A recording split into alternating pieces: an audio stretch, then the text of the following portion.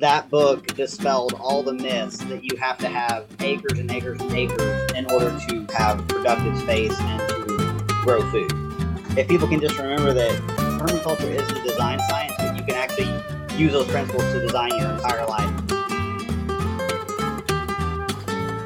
Hello and welcome to the Permaculture Vine podcast. My name is Cormac Harkin and I'm delighted to welcome Kerry Brown on the show today. Welcome, Kerry. Hey, Cormac, thanks for having me.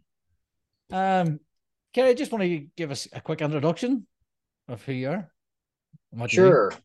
Yes. So, yeah, my name's Kerry Brown. I'm over here in East Tennessee, and I am kind of a permaculture guy, homesteading guy, all of those things. And we're out here on family land that my great grandfather bought in the 30s. And so we are now getting close to 100 years of my family being on this land. And my wife and I are just kind of doing our part to steward it for the next generation. Oh, it's class. I'm looking forward. It's nice that you've had that 100 years in your family. Yeah. Kerry, do you want to take us back to the start now, just where you heard the word permaculture, where you first discovered it? Sure. I'm not sure that I exactly remember because I think I had been kind of doing the thing without knowing it had a term and a kind of a big movement and science and design behind it. Uh, but we can probably go back to maybe around 2006 or so. We got our first house. My wife and I bought a house in the city on a little kind of 5 acre lot. It was about a 100-year-old home with a little flat lot that really didn't have a whole lot going on. And that was after a couple of years of being in apartments and having grown up here on the farm and then, kind of moved away the way you do when get into your first kind of serious relationship. I needed some space to do my thing. Like I knew I wanted to have a garden. I didn't really know what else I wanted to do, but I just wanted to create productive land. So that's kind of how that got started. I started with some raised beds, and I found a book by Eric Knudsen and Kelly Coyne that's called something along the lines of Your Urban Homestead, and that that book dispelled all the myths that you have to have acres and acres and acres in order to have productive space and to grow food. And so from that point, I just kind of went down the rabbit hole of how much production and how tight can I create these systems in this little itty bitty yard. And after 14 years, the answer was pretty darn productive. Uh, so that's what we did. That's kind of where I started the journey of permaculture, and then somewhere along the way, between an internet search and probably digging through the used bookstore, it was probably Gaia's Garden. I probably found Gaia's Garden by Toby Hemingway, and then and now my library is crazy, and I've got uh, pretty much every book you could find on the topic, especially coming from a an urban suburban perspective. Right. So you started on a farm, then you went to urban, Yep. and then you were doing this stuff, and when you found the book, and then what was the realization? Then you thought, oh, I'm doing permaculture.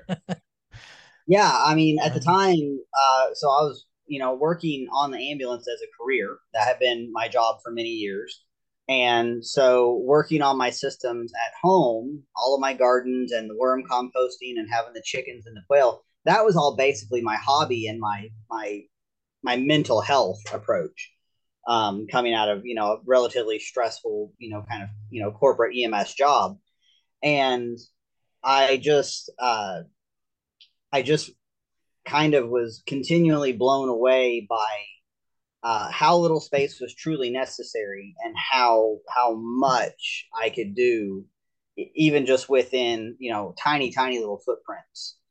Um, and then yes, ultimately after about 14 years in 2020, we wanted to stretch out again, and it made sense to come back out here to where mom and dad live and my brother live, and put our house up here. And take all that knowledge of these really productive kind of closed loop systems and just apply them, and then get to do all the fun things that you can do when you have more space, like turkeys and uh, chicken tractors, and we have sheep now too. So No, so I would love more space myself. Hopefully, I get it soon.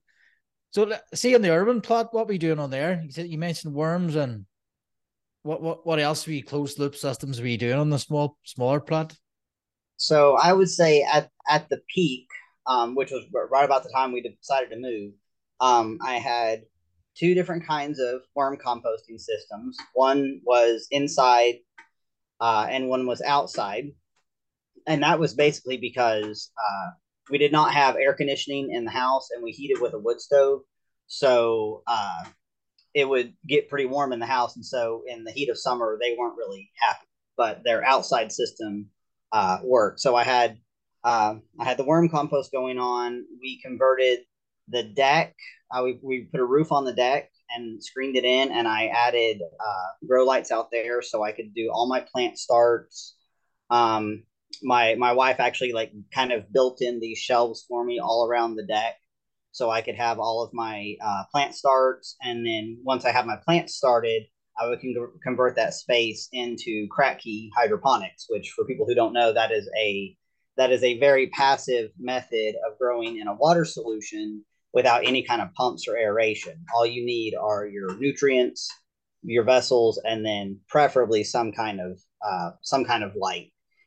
Um, we had about 8 to 10 chickens laying hens in a L-shaped run that was along the perimeter of the yard, and we also had some quail that we were keeping in a cage system. Um, so yes, I was processing meat quail in the city because I could do that in my garage. I mean, really, technically, you could probably do it in your kitchen. It's very simple. It's not messy at all. It's nothing like trying to process chickens. You don't have to pluck them. You just pull off the skin and the feathers all in one.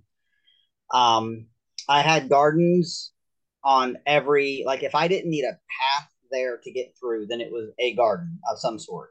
And most of them over time went into, they were mostly perennials. So I had things like um, asparagus and horseradish and all of your kind of like perennial Mediterranean herbs. And then within those little spaces, then I would throw in, like, I make a little tomato guild, or I'd run a trellis for beans and peas and cucumbers and that sort of thing. And I would just kind of continuously um, sow things. So as things were maturing and kind of petering out, I pull them out, throw in the next batch of even if it was just like radish and beets and things that mature relatively quickly around here. Um, I'm sure I had, let's see, we had a pond in the front and in the backyard. Um, we had a particular challenge. This is kind of where we took the problem and turned it into a solution. The way the street was designed, that our yard was at pretty much the lowest point of that block. So everybody else's water became my water in a heavy rain. And the uh, storm grate that was in the alleyway was about a foot and a half above grade of my yard. So it didn't do me a whole lot of good. Um, and so I ended up digging out about a 15 by 15 pond, just by hand, just dug it, just a little bit at a time over several weeks, and ended up just having kind of a wet weather pond so that when we had heavy rain, I was charging the soil there with water. I didn't put a liner or anything in it. I just let it fill. We have really dense clay soil around here, so it's pretty easy to make ponds and get them to seal up and hold water. And then when the pond was especially full, we were having an incredibly heavy rain, the way we can have around early spring here. I had a sump pump on a float valve, and when it hit a certain level, then I had it pumping out to the storm grate, which, looking back on it, was probably not technically allowed, but nobody said anything. So we were in one of those old neighborhoods where, as long as you weren't uh, really causing anybody any grief, nobody really cared. So uh, that was the bulk of it. All of my gardens incorporated, at least some amount of vertical space use as well. Um, we processed our own firewood. I would collect firewood in the city there. If somebody had a tree come down or if they had tree work, they would just pile the wood on the curb for the city trucks to come pick up. But if I got to it first, I would pick it up. And so I had a space set up for firewood processing, and we had a pretty decent we had a separate detached garage that we use for tool storage. My wife does woodworking and that kind of thing, and then firewood storage and all that. So there was no space unused by the time I was done with it. Yeah, you sound very dedicated to it and utilizing every space. Now that might seem intimidating for someone starting. Would you have any recommendations for someone starting from scratch? How do you get the way you're at with that with limited space? So that was 14 years to get to that point. And early on, I mean, I certainly made plenty of errors. Um, I always encourage people to take their time and really don't skip the observe and interact portion of that permaculture principle. If there were times where if I had done that a little bit better, there I would not have undone certain systems only to redo them later. So definitely take time, pay a lot of attention to the way you like to move around your property. So kind of figure out what paths do you take. Most people take up certain path between if there's an outbuilding and their main house, or the way if there's a particular tree or a shrub or an area they like to visit, find your path first, and then build stuff around that without going too hardcore, and don't paint yourself into a corner. So when I go out to help people assess their property, that's one of the first things I try to figure out is how and where do you like to move around the property, and let's incorporate around that. And in terms of building that out, it really is just sometimes, like, I became a little bit obsessive about it. I would in the middle of the night, I would wake up thinking about an unused or underutilized space on my little postage stamp yard and be like, what I could do with that? And like sometimes it was like, maybe it's mushroom logs, maybe because it's a shady spot, the grass doesn't grow. Maybe I try mushroom logs, so I tried that at one point. Maybe it's maybe I can extend a downspout and have not just a rain barrel, but maybe I could put in one of the 275-gallon totes instead of just a 55-gallon drum. So little things like that, and take a lot of notes. Just write any little idea. Just keep a little. I call it a brain dump notebook. Just keep a little notebook for that kind of stuff, because you never know when you're going to be able to revisit that little fleeting thought that you had and incorporate it into your systems. Yeah, I was terrible for writing them notes on random bits of paper, but Mm-hmm. I eventually went out and bought myself some notebooks. and Yeah. it's well worth it, because even reading back at them, I'm looking going, I didn't write that. Yeah, and I would do the It's like a same new, thing. it's I like a would new have a thought. little, yeah, I would have a little notebook in my pocket that I would carry while I was at work, and this goes way back. This was before we had apps on our phones, so I would have little just moments of an idea or something I wanted to explore, and I tried to eventually, yes, curate that into like now I keep a idea notebook that's specific to the homestead, and an idea and follow up notebook that's specific to the business. So let's get into the business. Did you start designing and doing this for other people? How did you start into doing that for other people? So when I was so in October of 2019, that was 15 years of being on the ambulance, and I decided it was going to be my last. I was just through with that particular aspect of my life. Um, so I put in my notice, and I had been working at that time. I'd been part time on the truck for a little bit, and I was also working nearly full time hours for a family bakery. We roll, and up to this time, I was kind of known amongst my friends as like when you buy a house, talk to Kerry and he'll help you do cool landscaping that's not just boxwoods and, a maple tree out front. So I'd kind of been doing it for friends anyhow, and I've been doing a little bit of light property maintenance and garden work for a handful of people in my neighborhood as kind of a side hustle for a little while at that point.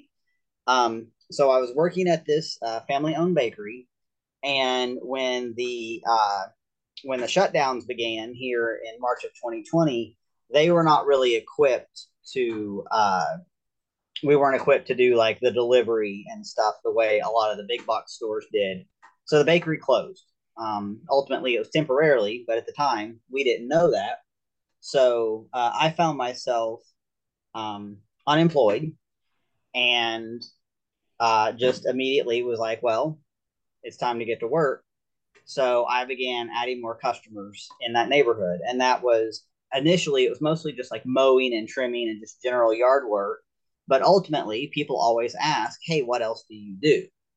And I started saying, well, I know about these things, pollinator gardens, kind of ecologically balanced systems, how to plant trees appropriately, how to create windbreaks and all that kind of stuff.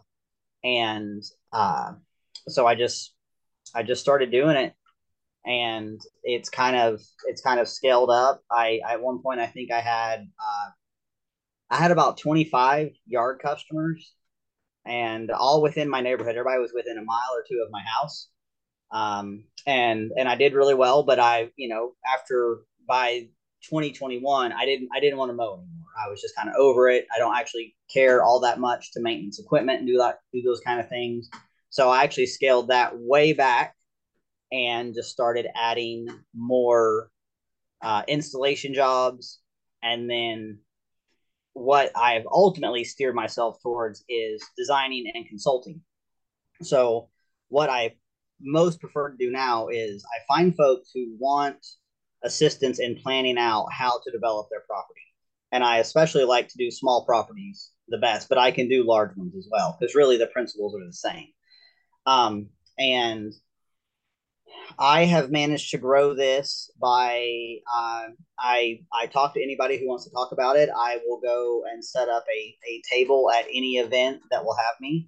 I will go to we have a number of events in our area that are kind of based around permaculture, homesteading, emergency preparedness, and so I go to all of those. I squeeze in every single one that I can, and it's a very I guess you could call it it's all very much based around meeting people, shaking hands, having discussions, offering value and assistance wherever I can.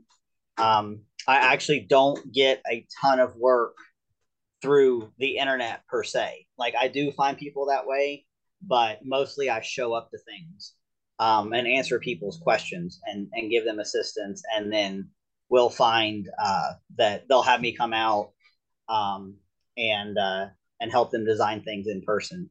There's also the wild edible and foraging community is really active. This is something that is very much like kind of in the public consciousness right now, and there's tremendous demand to teach people these things. Um, so I began holding classes. So that is another way to reach people, and it's actually like a whole separate uh, offering that I have through the business is to go onto people's properties and I will catalog what they have, and I'll create a document for them that shows what they have, where it is. I'll use GPS tagging on larger properties to make it easier to find stuff, and then I'll provide them with links to various like uses and the history of the plant, whether it's something that is medicinal, edible, a blend. If it's just something that's good for the environment, especially if it's something that's native to the Southeast, I'll include that. So yeah, it's mostly just getting out there. I have grown the business by getting out there, not by sitting at a desk for the most part. Yeah, that seems to be a recurring theme. Yeah. uh, it's just doing it, showcasing. Um, Mm-hmm. I like the way you've done it through community. Was I was referred to by somebody in your community. Uh, So it's good you're just showing up to them things. It's a good example for other people to do if they get involved in communities and get out and about. Yep. Did you learn them skills? I take it as well. You learned them skills on the ground. Yeah. Foraging. The bulk of my knowledge is just where I have uh, created a I've had a question and I simply did the research on my own, hands-on research. I've done some volunteering. I've done some work shares with urban gardens, regenerative growing, things like that. If somebody's having an event and they're doing something that I don't know a lot about, I will make every effort to get out there and learn, like on biodynamics or uh, like the specifics, like maybe water garden design. That's something that's really popular right now. And just my own personal library, and then really one of my favorite things is just to plug in podcasts or to stream something off YouTube on my phone while I'm out working. That was kind of the beauty of being when I was mowing. I just got really good hearing protection that conveniently included earbuds as well, and I would just burn through 6 7 hours worth of podcasts every day. So yeah, I've never actually completed a PDC. I mean, I may eventually, but really, I don't learn very well in a lecture style environment. So for the portions of PDCs that involve, and I know there's a million different ways to conduct one, so this is a little bit generic, but if the PDC involves me sitting at a table somewhere, um, and we're going over PowerPoint and that sort of thing, and I know like there'll be field work involved in that, but for the parts where I have to sit at a desk and read something off a screen, I'm going to glaze over. It's just not a strength of mine. So um, I am, open to taking a PDC at some point, but the learning environment has to be one that'll fit me. So I do make sure people know, when they're hiring me, I don't have that PDC, and if that matters to them, I like to make sure that they are aware of that. But I do think I can demonstrate a pretty good grasp of the design methods and the principles, and make sure. I mean, I basically have a checklist. So when I'm creating a document for somebody as part of a design work for them or part of the consulting, I do look at that and I'm making sure like I'm not skipping something, that we're covering all the bases on that. Yeah, no, we've interviewed several people without PDCs, and to me, if you have the experience, PDC I think is a good way to get started. But if you're not in the field doing it, your PDC is worthless. So Yeah, to me, you have to be doing it as well, and it's a good kickstart if you're coming from outside it. But if you're living inside it all the time and you're loving it every day, well, it's not completely necessary. Like I don't see it. I don't see it as a disadvantage if you're doing it for 14 years. You've built all them systems. It's not going to. None of the PDC is going to teach you. yeah, and I've done the ones that you can do like through through email or whatever, where they send you a course module every other week or so, and you work through it and write out your answers and send them back. And um, like I said, it's great, and if it's important to people, that's cool. But Yeah, I think I do okay with you're where I'm. you're doing all right without it. Yeah, I did Jeff Lawton's one, and it's you have to sit through 72 hours of video. mm-hmm. It's challenging, Yeah, to say the least. So, yeah, it's definitely not now because the company I worked at, they had a design, didn't have a PDC. So yeah, it's even within the industry, it's I don't think it's not that big of a problem. right. So you moved on to land now, your bigger land. What are you finding now? You're able to stretch out, and is that how's that going? So one of the fun things we've been able to do out here is I've been able to learn how to work with the contour of the land because we are on a hill, and trying to find anything level anywhere is a little bit of a challenge. In fact, it doesn't really exist unless you bring in a machine. So uh, the way we're positioned up here. So question number one was we had to determine where we were going to put our cabin. So we've got a 14 by 32 cabin, and there's roughly 3 or 4 acres that we had to choose from that the land could be graded, that we could you know, have a relatively flat front yard and create a foundation for the cabin. Um, and so we ended up finding this kind of spot up here, kind of on the be about the southeast corner of the property. And with all this land, like I basically have, there's multiple parcels up here. There, dad's side, my brother's side, and the side we're on is there's about 10 or 12 acres that I can pretty much do whatever I want. I mean, this is this land is part of my inheritance. It's an inheritance that my brother and I will share. So, we're up here to take care of things. So I've gotten to work with contour, which in this case meant swales were a really good call for some tree planting systems. So we did swales for the both the food forest and the annual garden, which I am going to gradually tie both of those together. So I'll have mostly perennial stuff going on with plugging in some annual things here and there. We and really the big push here is to improve the soil. So this land has been ungrazed since about the mid 90s.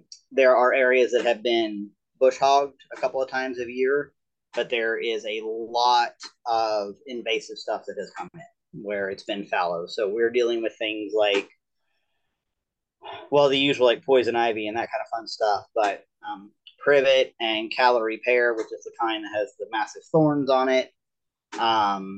A lot of bush honeysuckle, a lot of things that just propagate themselves readily and take advantage of uh, soil that is not super healthy. So, actually, just a few weeks ago now, we worked out a land lease with a lady who puts hair sheep on properties. She runs a meat based CSA.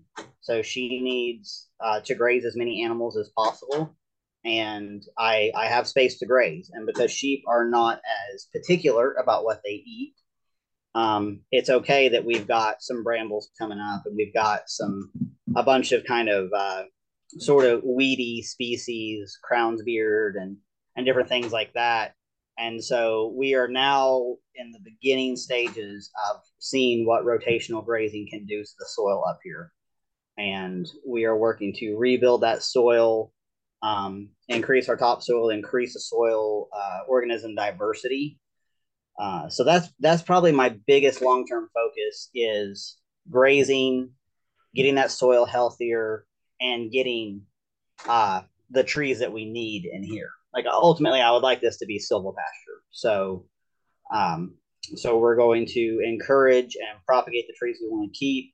And in the wintertime, I go on a chainsaw spree and I remove privet and calorie pear and bush honeysuckle with great joy. Um, and usually end up, sometimes I chip it, sometimes I just I'll create protective barriers. Like when I find a tree I want to keep, I will take all those cuttings and I will pile it around the tree, especially if it's just a little sapling, because what we do have out here in abundance are deer.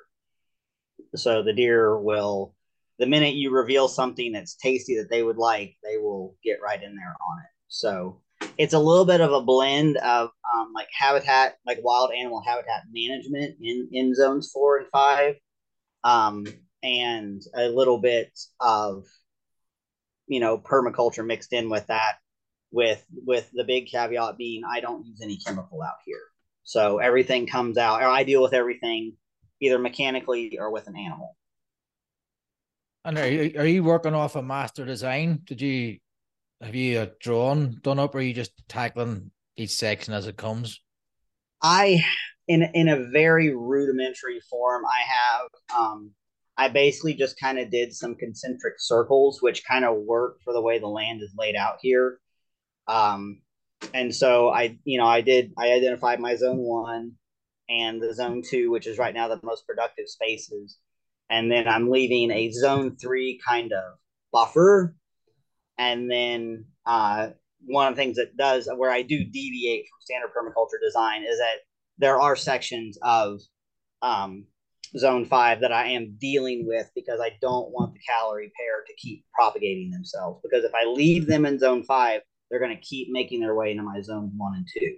So Um, I am managing Zone 5 for not necessarily my production, but to increase the diversity for the animals. Um, so yeah, I've got I've got something. I probably got it rolled up right now, but I've got I took a big old sheet of poster board and just kind of sketched out 1, 2, 3, 4, 5, and then some notes on what is going to be going on.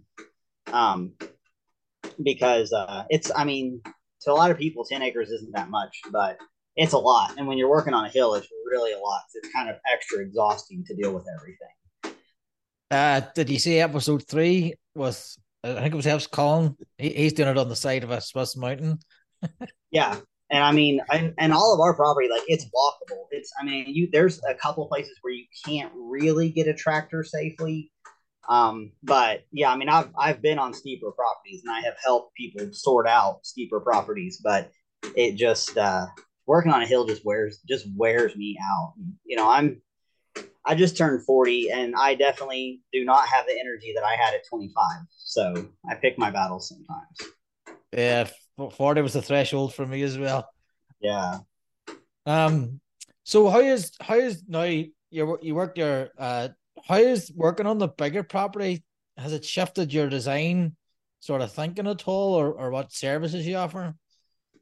Yeah, it has definitely I've had to learn that I can't get things done as quickly as I used to. In terms of, I could knock out a fairly sizable project scaled to 1/5 acre, whereas here, chipping away at things is a much slower process. So I've had to learn to be more patient. And now that we've been out here over 3 years now, it's increased my knowledge base and my comfort level in helping people design larger properties. And probably the biggest push really is because there's so much stuff out here to explore and catalog. I'm kind of constantly finding a new plant species. So I add that to my list of stuff I know I have out here, which means then I see it everywhere else. So that's where the whole kind of plant ID side of things has definitely exploded. Because I really wasn't doing that when I was working in the city. It wasn't really anything that I offered. Um, but now, like one of the things I'm certainly going to set up for 2024 is holding at least a monthly class out here. For I think I'm going to go beyond plant ID and just call it like a land study course where we're not really worrying about changing things too much, but we're understanding what we're looking at on a landscape before we even decide to alter it at all. Yeah, I think that's a really good idea. So it's diversifying your client base as well, your customer base. Mm-hmm. So what? Definitely. So at the minute you do designs, you do the foraging courses now, the land courses, or anything else that you've added to that the repertoire? Um, we hold quarterly gatherings as well. So, uh, a big push I've seen lately is people just want to get together in person. They want to learn from one another. They want to network with each other. A lot of people are aggravated with trying to deal with social media as a way of making connections. So we offer a quarterly meeting space. It can be a swap meet if people want it to be. It's not required. And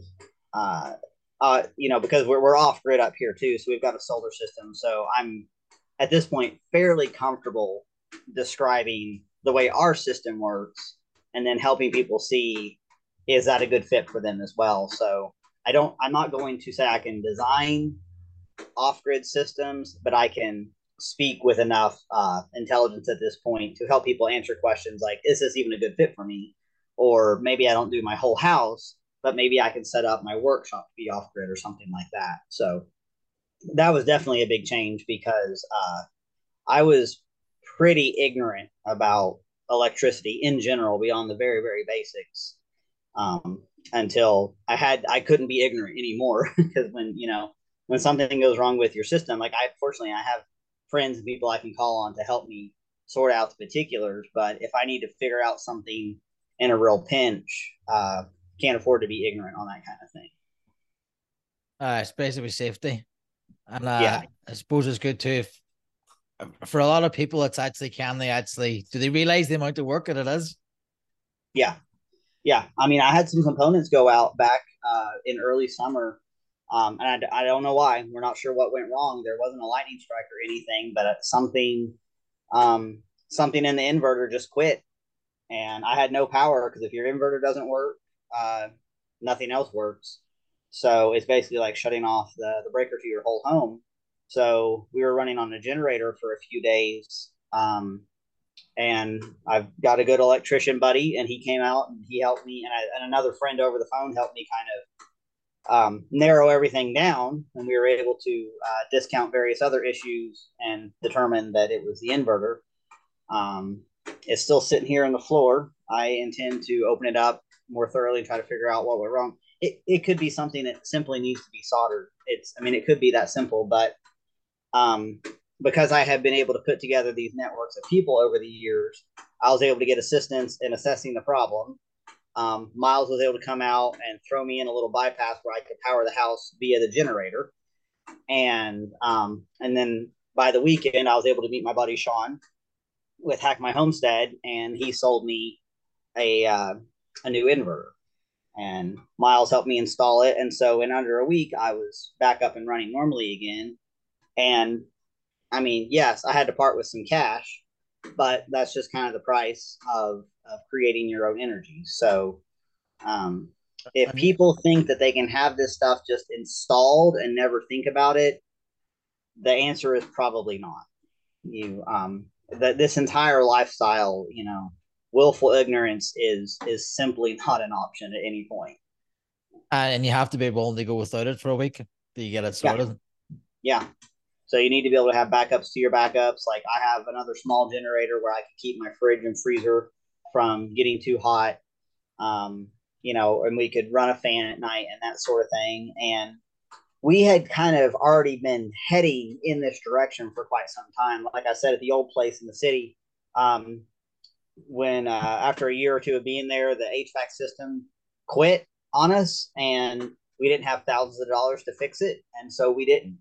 So we adapted to window fans, and I wanted a wood stove anyhow. So we saved money and we put in a wood stove for a very small fraction. That wood stove paid for itself in 2 seasons, going off what our heat bill used to be. And we were way warmer than what the HVAC could provide. So we did things like I did an energy audit of the old house and determined that the water heater was after the HVAC was offline, the water heater was actually the largest source of energy consumption. And so I just identified its own breaker, and the water heater would be shut off when we were gone during the day. Was when we were both working and away from home. I was like, why in the world do we run a water heater? So after our morning showers, I would make sure that it had a chance to fill back up again, and then I shut off that breaker. And I didn't kick it back on until maybe about an hour before we were ready to take our showers in the evening or do dishes, things like that. Like I pulled out, it was a tiny home anyhow, it was 900 square feet. Um, the dishwasher messed up. I decided not to fix it. I pulled it out, threw it out in the alley for somebody to pick up for scrap, and we put in a little miniature pantry there instead. Because why use all that electricity to wash dishes when there's two of us living in the home? I can wash dishes in 15 minutes. Like I was literally faster than the dishwasher. So little things like that. We were just always looking to simplify. Um, I should say, people call it the simple life. A simple life can actually be a little bit complicated because you don't have all this stuff that's automated where you talk to Alexa and she, does everything for you. But to me, um, having a hand in these aspects of my life, the way humans always have, to me, that is simple. Yeah, I think it's very important as well because and being more responsible for your day to day activities. You can't. It's all about outsourcing this stuff, but if you go to phone the guy that's not there, what are you going to do? Yeah. Yeah. I just Um, like being in charge of my stuff. yeah, no, I think more people should try and learn more and take more responsibility for their own stuff. we'd be in a lot better place if that was the case. Yeah, I gotta agree with that. So if I obviously you're quite knowledgeable about homesteading, permaculture design, and our audience is an international audience. If would you do an online consult for someone and I'm offer that open to service? it. Yeah, I don't really have I haven't really developed like a protocol for what that looks like, but folks are always welcome to reach out to me if they have um like a fairly specific question. If we're able to get like pretty good video, and with things like Google Earth and maps and stuff like that, and all the technology that is available, like I can certainly help. um I don't really have that set up as a description like on the website, but I mean, yes, if somebody's got a question, let me see if I can help you. And if you want to throw some money in the Venmo tip jar, that's cool. Um, I do stay pretty focused on about a 4 to 5 hour radius for, especially for like the gardening base and the food production based consult. Because this is what I know best. Like I've grown up here, I've spent all 40 years here. So, um, if you had questions about doing something in your part of the world, I'm probably going to give you the wrong answer. There may be certain things that certainly carry over and are applicable all across, but I really like my I guess you could say my talent, my abilities are best described when I am standing in somebody's yard with somebody and we're looking at stuff and we're starting to see what the big picture can look like, which is just it is hard to do at a distance.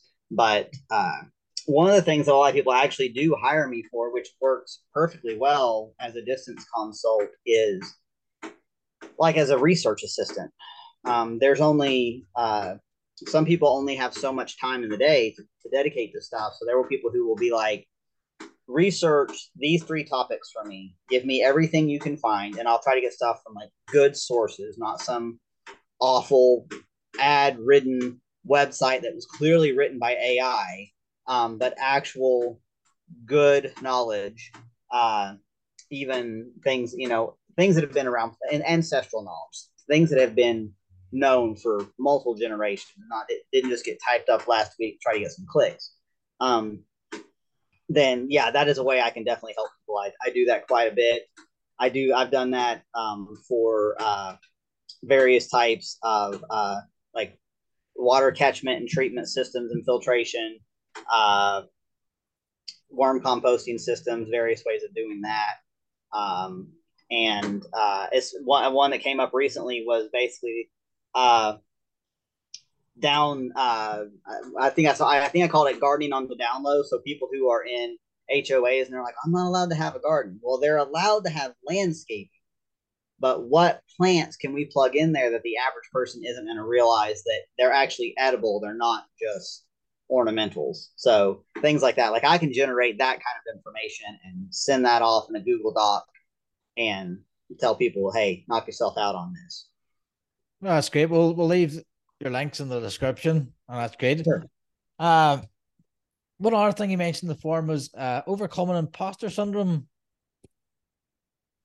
Yeah. I had a discussion a few months back with my buddy Ryan Steva, who is in Middle Tennessee, and we have a lot of overlap in what we both do, and um, we kind of came to the conclusion that we create imposter syndrome in our head because one, we live in a world where certain there's certain societal pressure that you should have a certification for literally everything.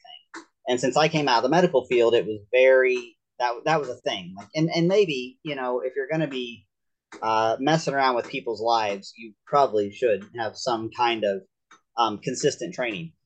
Uh, and we kind of came to the conclusion that if you're experiencing a little bit of imposter syndrome or doubting your abilities, it's probably a good thing because it means that you're staying humble and you're not just assuming that you can't possibly be wrong. So there are times I have been called out to help with somebody, and um, it's okay to say, I don't know, because I realize it's okay if I don't know exactly in that very moment what to do, but there's nothing stopping me from digging into all of my books, all of my resources, all the people that I know, and coming up with an answer for this person. So it's okay to learn on the fly and just take care that we're not making a decision that is going to cost somebody significant amounts of money and it turn out to be the wrong decision. So I obviously take that quite seriously. Um, and there have been a few times where I end up calling in like additional help, like other people, other designers, and like I pay out of pocket for that. Like I want to bring in um, one more set of eyeballs on something. Like, hey, double check me on this. Do you see any issues here? And send them some value their way, just to make sure. Sometimes we can get into a mental rut. So it's good to bring in outside help. So, I just like to encourage people to try not to doubt themselves so much. And like back in real early spring, I held a little kind of intensive small scale gardening class for a health group. And one of the actually more than one of the ladies there, they were like, well, I just can't seem to grow anything. Like everything I touch, it just dies. And so I like to tell them, I have killed so many plants, and I will kill more plants before I'm done. And I will probably always kill plants, because really the only way that we can learn is to accept the feedback from that plant that this was the wrong plant or the wrong site or the wrong amount of water or incorrect soil conditions or aspect or whatever, because that's just the nature of how we learn. So I try to encourage people to uh, accept that we don't have to have every single answer the instant that we're asked the question. Yeah, no, I agree. And I heard a good one about imposter syndrome yesterday on I think it was the Side Hustle Nation, Side Hustle podcast, Nick Loper. Oh yeah. Mm-hmm. And the guy basically said that we go through our education and we're just fed information and we can regurgitate it and you get a mark. Mm-hmm. So it's like there's instant feedback. But when you go away and research something yourself and you come up or do your own research, find knowledge, there's nobody going, that's right or that's wrong. And then that gives us that unease, and that's like the imposter syndrome. Right. And I thought that was a very good analogy of that. Yeah. There are a lot of people we have largely been programmed to outsource our critical thinking skills. I think that might be one of the largest errors that we're seeing in modern society. And there are times when I go out to a property and if the person is like, just tell me what to do, that actually makes me quite uneasy. So I like to kind of approach it from, let's have a discussion here. Let's hear what your goals are. Let's hear what your budget is. Let's hear what your timeline is. And let's develop this together. And don't just, like, I don't mind if somebody questions my design choices. That is fine. It's your property. You ought to. Now, maybe if you question every single aspect, every single step of the way, maybe we've got a different issue that needs to be sorted out. But I would rather I'd rather it be discussion. I don't want to dictate anything to anybody. I was telling a group of friends a few weeks back, like, I hate telling people what to do as much as I hate being told what to do. It really rubs me the wrong way. So I like it to be, the best sessions I've had with people is where I realize I'm building a relationship and more community, and I'm not just dictating to a customer what they should do. Yeah, it has to be a joint thing because they have to do the work at the end of the day. Mm-hmm. And with my designs, I always try and factor on the person's personality. So there's no point in giving a market garden if they want to work an hour a week. That's not going to work for you. So you need to do that. Kerry, is there anything else you'd like to add now just before I wrap up? No, I appreciate the time. I've really enjoyed the conversation. And thank you so much for joining us and sharing your story and your different ventures and different methods. I think it's good. That's what we try and do here, is just show people living the life and earning money in permaculture, and just because the world needs more permaculture, I think, and it needs designers and it needs people working on it and earning money. Absolutely. you need that return of surplus. Exactly. If people can just remember that permaculture is the design science, but you can actually use those principles to design your entire life. Even if you never plant anything at all, it's actually a lifestyle design system that um, probably could lead to quite a bit of success and contentment. Yes, which is again missing from society today when we're all sitting in front of the screens. Yep. Kerry, thank you very much. Uh, Sure.